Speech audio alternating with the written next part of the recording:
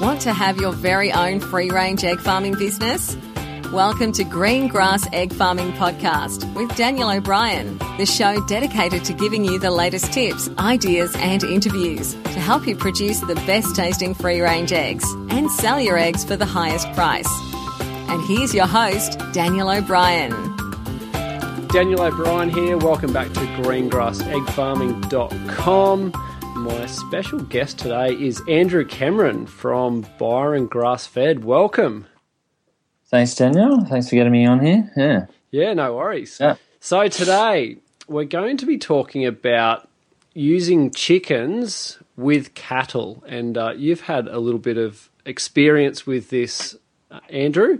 Yeah, I wanted to start with, why would someone, if they've currently got cattle, want to bring sort of chickens to the mix? Yeah, well, look, for us, and I was using cattle as much as possible with the chickens for a good couple of years. On the last farm I was managing, Possum Creek. I mean, originally you're thinking about biodiversity. I am too, especially with the creating more biodiversity in your soils to start with. So, I mean, as you know, the cow manure is full of great nutrients, which the chickens then very happily spread around, which is great. And not only that, you've got all the fly larvae in there that they're pecking at, and you just see, every time I've moved the chickens into a patch where the cattle have been, they just go straight for the cow pats, and there's obviously a lot of feed in there that they want. So that's great for them, and I think it just comes back to the holistic view of it all, that you're creating that biodiversity in the system. You're seeing nature at work, and aside from that, they're a great tool to help graze down your grass before bringing the chickens in. I know I've had a lot of issues bringing chooks in to a paddock when it's too long. You can lose the eggs. They get comfortable in certain areas you don't want them to. Yeah.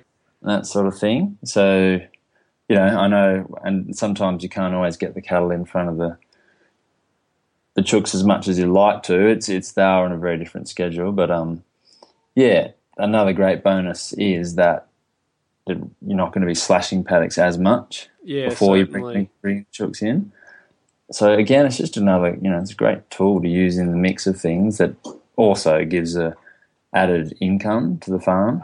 So it's not just biodiversity, it's diversity in your own farm enterprise with the whole system. And so you've got diversity there on the ground and in your pocket, I suppose.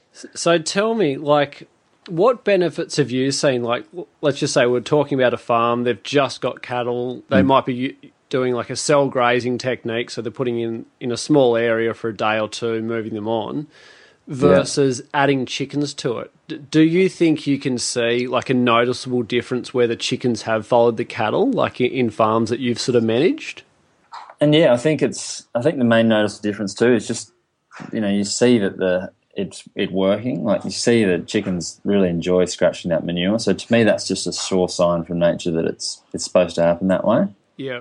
The first thing they go for will be a cow pat, and it's great to look over a paddock and see just these sort of what used to be cow pats, just scratched out areas, and you can see they've spread the manure. You can see they've gone in, they've got whatever it is they're looking for in there. So obviously it's a telltale sign that it's supposed to be working that way. Yeah. And one thing I've found interesting is how far they spread them. You think they just spread it out a bit. It's almost like a metre square that it's fully annihilated. It's just spread right across.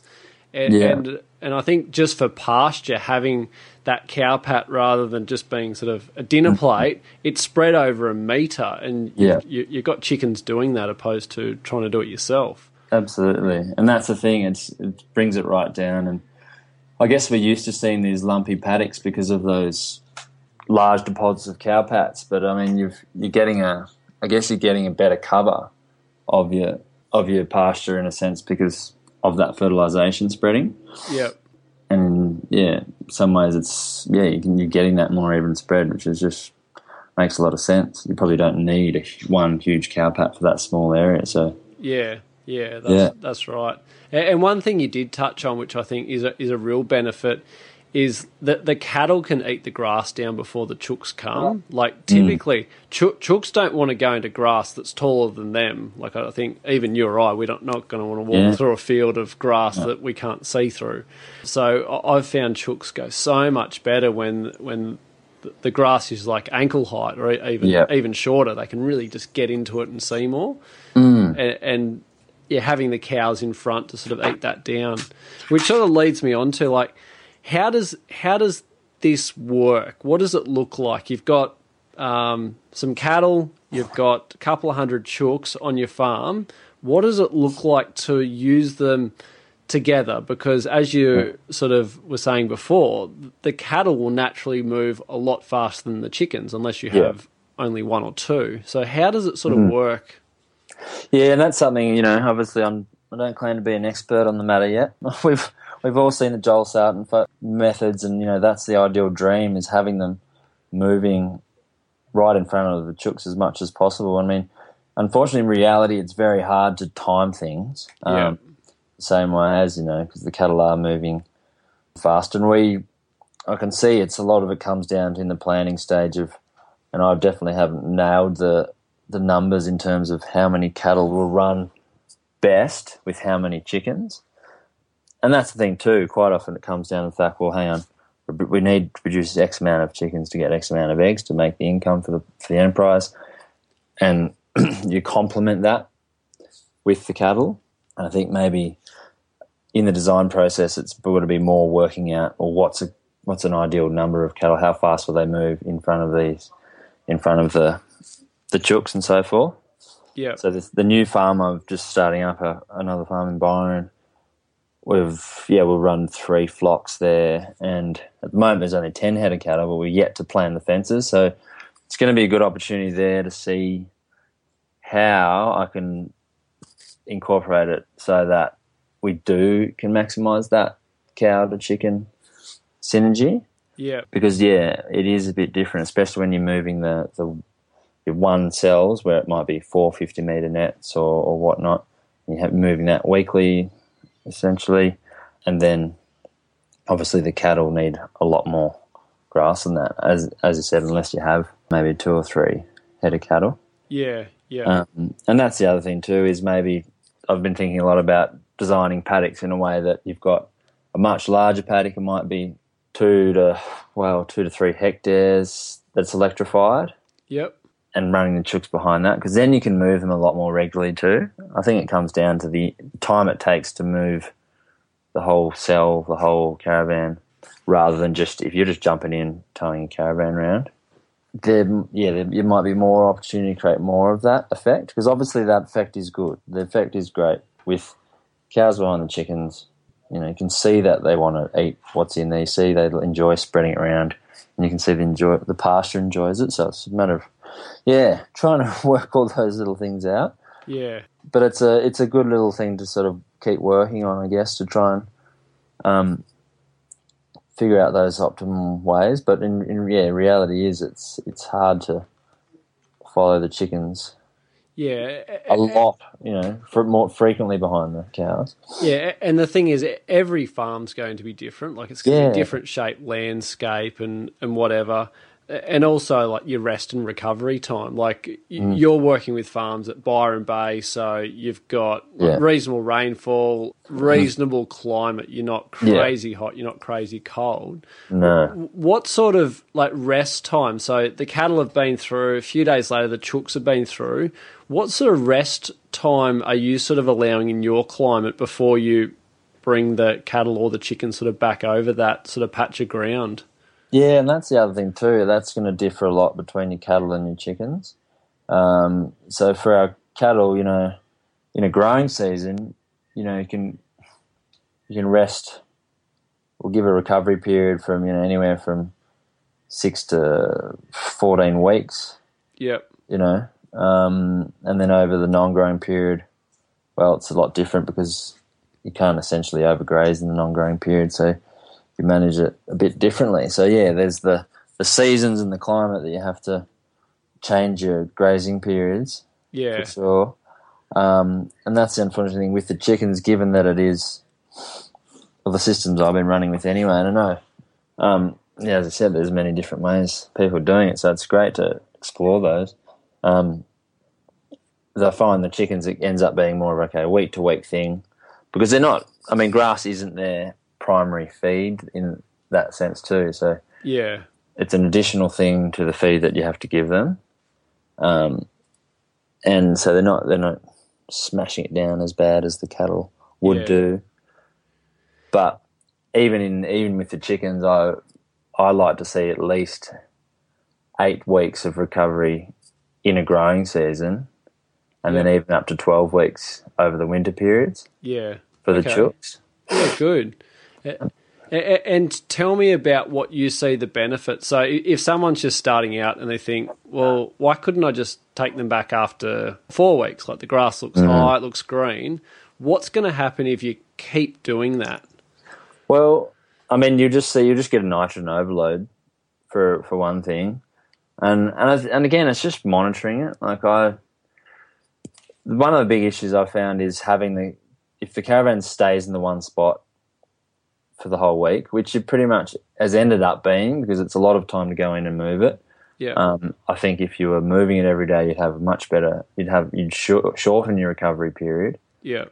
But you can see, a bit more of a nitrogen build up than you probably want to have in there. Yeah. Okay. And I think too for cleanliness, I mean, 3 weeks I guess is the essential parasite cycle that you want to break. So 3 weeks minimum, but I mean, like anything, you just don't want to overdo the pasture because there are certain patches where the caravan's been, you can see it's had a much more higher impact. Yep. I have noticed sort of succession taking a back step a bit, I suppose, in terms of there'll be a patch of weeds.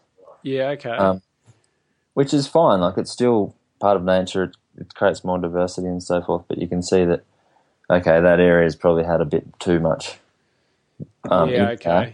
So you weeds come back. So you've left the chickens there too long, and you're finding weeds are coming up rather than good quality pasture. Yeah, exactly. Yeah, okay. Just because it's had a higher impact, I suppose. Yeah, and that's something else with different climates. Like I know a farm that's probably 4 or 5 hours south of Byron, still north of Sydney, and they'll use a 50 by 50 metre square. They'll have the chooks in there for 3 days, but they'll move the caravan inside that square.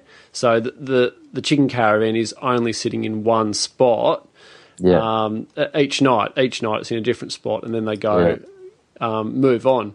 But again, different seasons. Like in some seasons where you've got high growth, you've got to be able to treat your farm a lot different to whether it's middle of winter and low growth. So well, that's the thing. That's the ideal thing, is to be able to get in there and move it daily. Yeah, and that's why sometimes I think to go to bigger paddocks and move them more. Yeah, it's just working out how much input you give the system to how much you can produce from it. In a sense. But, so when you talked before about parasites, like, have you found having chickens, if it's reduced the amount of ticks and things that are hanging around the cattle? Not as much. No, I mean, it's hard to... No, not necessarily. Yeah, I realise that it's not something you can sort of measure like this week or that week. I mean, I haven't noticed a change in that as much, and I think that's mainly just because they are on such a different timing with the grazing. Yeah, right, different rotation. And again, I think in the system we were building, it was sort of, okay, we're building chickens and cattle, and then it's like, oh no, we really want to focus on the chickens to build up the eggs. Yeah. So that the cattle become all right, well, let's keep the cattle as it's a bonus thing. Every time we get them in, it's a bonus, but they'll be moving, totally different thing. That's why, I think if we were planning it more synergistically, I suppose, you would think more closely on what number of cattle would run better with X amount of chickens. Yeah. And I don't know, if there's some science to that part, but that's something I want to sort of look at into this next one, giving it a blank canvas at this stage, and we can sort of look a bit more to, which is, I guess, more of a, polyculture thinking rather than, all right, we're going to really gung-ho on eggs. Yeah. Then we throw in the the cattle as a bonus. But it is a great bonus to have in there either way. Like, just create that biodiversity when you can. Yeah. And if you have cattle there, just start thinking about fencing and so forth that you can bring in, and just do it from time to time when it makes sense, or when it's, when you're able. Yeah. And the other thing with the planning, like, I know you and I have talked about this in the past, like, a lot of it's observation. Like, you can put as much plan as you want onto paper, but then when you get out in the paddock and you go, well, hang on, it worked different on paper. And working with the seasons, it's like, if you've just bought a farm yesterday, don't fill it up tomorrow. Like, just wait around a bit, see what happens, see where the wet spots are. Like a bit of observation. And it's not something you ever get to the end to say, I've done my observation, done. Like, it's just constant. So I think that's something where someone can get started with the chickens and see how they go. It's not a case of don't get started or like don't get cattle. Yeah, get them, work them together, and see what's working, like, for your farm and such. Yeah, absolutely. And that's the thing with planning, isn't it? It's, you plan to change the plan always. Yes. Yeah. It's sort of, and that's the constant thing about it. It's just that, and that's just it. There isn't any model that you can go, right, this is how it's done, because it's always different. And that's the thing. I'm on a new patch of land at the moment. It's going to be different again in terms of how it responds to chickens and cattle, and we're bringing sheep in now too, which is great. So only just started using sheep grazing before the chickens. Yeah, fantastic. Which is a totally different thing, because now we've actually got the right number of sheep that can spend a week in the same cell size as the chickens, and it's enough feed. Okay. But again, that's this time of year when it's like knee height, growing like mad. Yes. So that's going to change again as well. Always changing. But then I don't think you get as much interaction with the chickens. Like, their manure is a lot different to cow pat. So yes. So we'll just see how that goes too. But it's another tool to use in that creating biodiversity and diversity in your farm in terms of what you can produce and everything else. Yep. Yeah. Okay. So to get down to some of the how, so like I know you've used like the electric chicken fencing, so like the chooks are inside that. So when you're talking about the sheep, you said you've got the right number of sheep for the same size cell. What sort of cell size are you sort of referring to? Well, at the moment we're just running for 300 hens, running 3 50-metre of the feather nets. Yep. Electrified, which is, so that's the same thing we use for the sheep. Okay. That's electrified as well. Yep. Yeah, which is working for that number quite well. I think we'll move that to 400 hens and increase the cell size again, so it'll be 50 by 50. Okay. Which again is going to be better for the sheep during the non-growing season too. Yeah, a bit more space. Bit more space, because we can see that it can handle what it is now, but there's a lot of feed. So yeah. How have you found the cattle with the electric chicken fence? So obviously you've got chooks one side, and at times you've got cattle the other side. How have you found them sort of respond, like with like full-grown cows and calves and such? Yeah, well, they can sometimes be an issue, like, because they will want to rub up on the fences. Okay. From time to time. So generally, I'll try and make it so that they're not in the same, so that the chicken cell isn't in the paddock of the cows. Yeah, where they are that day. Yep. Yeah. Okay. So try to. I mean, again, it's dependent on the type of cow and what behaviour is going on. I mean, there's been periods where it's been fine, and all of a sudden, a calf decides to challenge or whatever. Yeah, and that's the same experience I've had, like with, like if you put on a dairy farm, the dairy cows just look at it and go, I don't really need to go near that. But you've got, I've seen especially young cows and the calves, they're always that little bit more inquisitive. Yeah. So, they might want to touch it or rub up against it or something. So it's probably a good tip for anyone that if you've got calves around, just keep an eye on them around your fences. Maybe put a tape up or in another paddock while the chooks are grazing through there. Yeah, because that's a tricky thing too. I guess with the cattle, we're usually running the pigtails with the single string electrified. Yep. And the calves can pretty much go where they want. So yeah, I think in some ways it's better to have certain paddocks or keep them away from the chickens even during the weaning time. Yep. And they're much smaller and so forth, and once they're responding to that single line better, it's much more manageable. But again, especially if you're bringing in steers and fattening them out, then it's going to be a lot more manageable as well. So I guess it's something to consider too if you're going to be breeding and running chickens.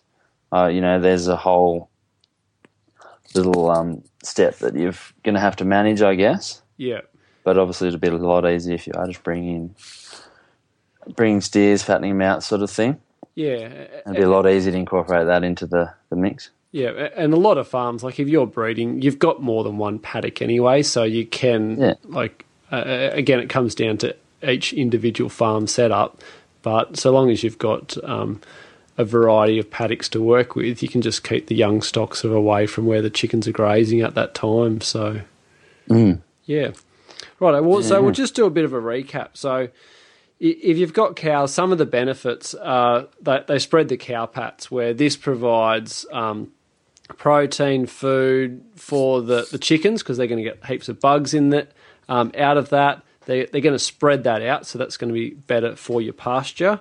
Make sure you keep moving your chicken caravan or your movable chicken shed regularly so you don't get a nitrogen build-up. Your rest time could be between 6 and 14 weeks, but even that depends on the season. So, and a lot of it just comes down to the planning of your farm and observation, just seeing what's working, what's not, and as you said, plan to change the plan. Yeah, and having a paddock up your sleeve, I think. Okay. I've seen, last time we sort of really loaded it up, like, all right, so great, we've got minimum 12 weeks recovery. We can, and take the whole property and go, right, we can fit everything, we can do that, but then I think it's wise to have a paddock up your sleeve that you can rest or hot rest an entire area. Yeah, okay. Again, based on that observation, go, well, look, we don't want to just rely on that recovery period because things are going to change. Yeah, okay. So I think it's easy to get caught on that and go, right, so if I've got 100 acres, I can fit this many chickens based on that recovery period. But I think it's wise to think, well, hang on, keep some space up your sleeve for sure. Okay, keep a spare paddock. That's a good one to note down. So, is there anything else that we've missed? We've gone over some of the main points. Like, what's some advice, some action steps? So, if someone's got a couple of 100 acres, they've got some cows, they're going to add chickens to the mix, and they've got enough space to sort of keep them separately. What are some of the first steps to start getting the chickens to follow the cows that they should sort of look at? Well, I think, originally you're going to have to look at how the cow paddocks are set up. It wouldn't be hard just to get a reel of electric single string wire and some pigtails and just start that process, I think, depending on how your paddocks are set up. Yeah. Because it's very easy just to draw a few paddocks, get the cows in there, get them trained on the fence, on the wire, and just graze it down a bit. And then, let them out again or bring them in when you need to, I suppose. But totally depends on, how the setup is. But I think if you've got some of that wire around, or just the good thing is too with the caravans, you can just close them up and let them follow if you've already got cattle, incorporate the chickens into how the cattle are grazing. Yes, okay. Rather than think, okay, this is now a chicken farm, move the cattle with the chickens or vice versa.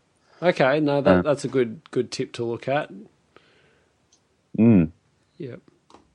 But I guess it's just about getting into it and start observing and see what happens. Yeah. Yeah, I think observation is a big takeaway today, and something you can't do too much of.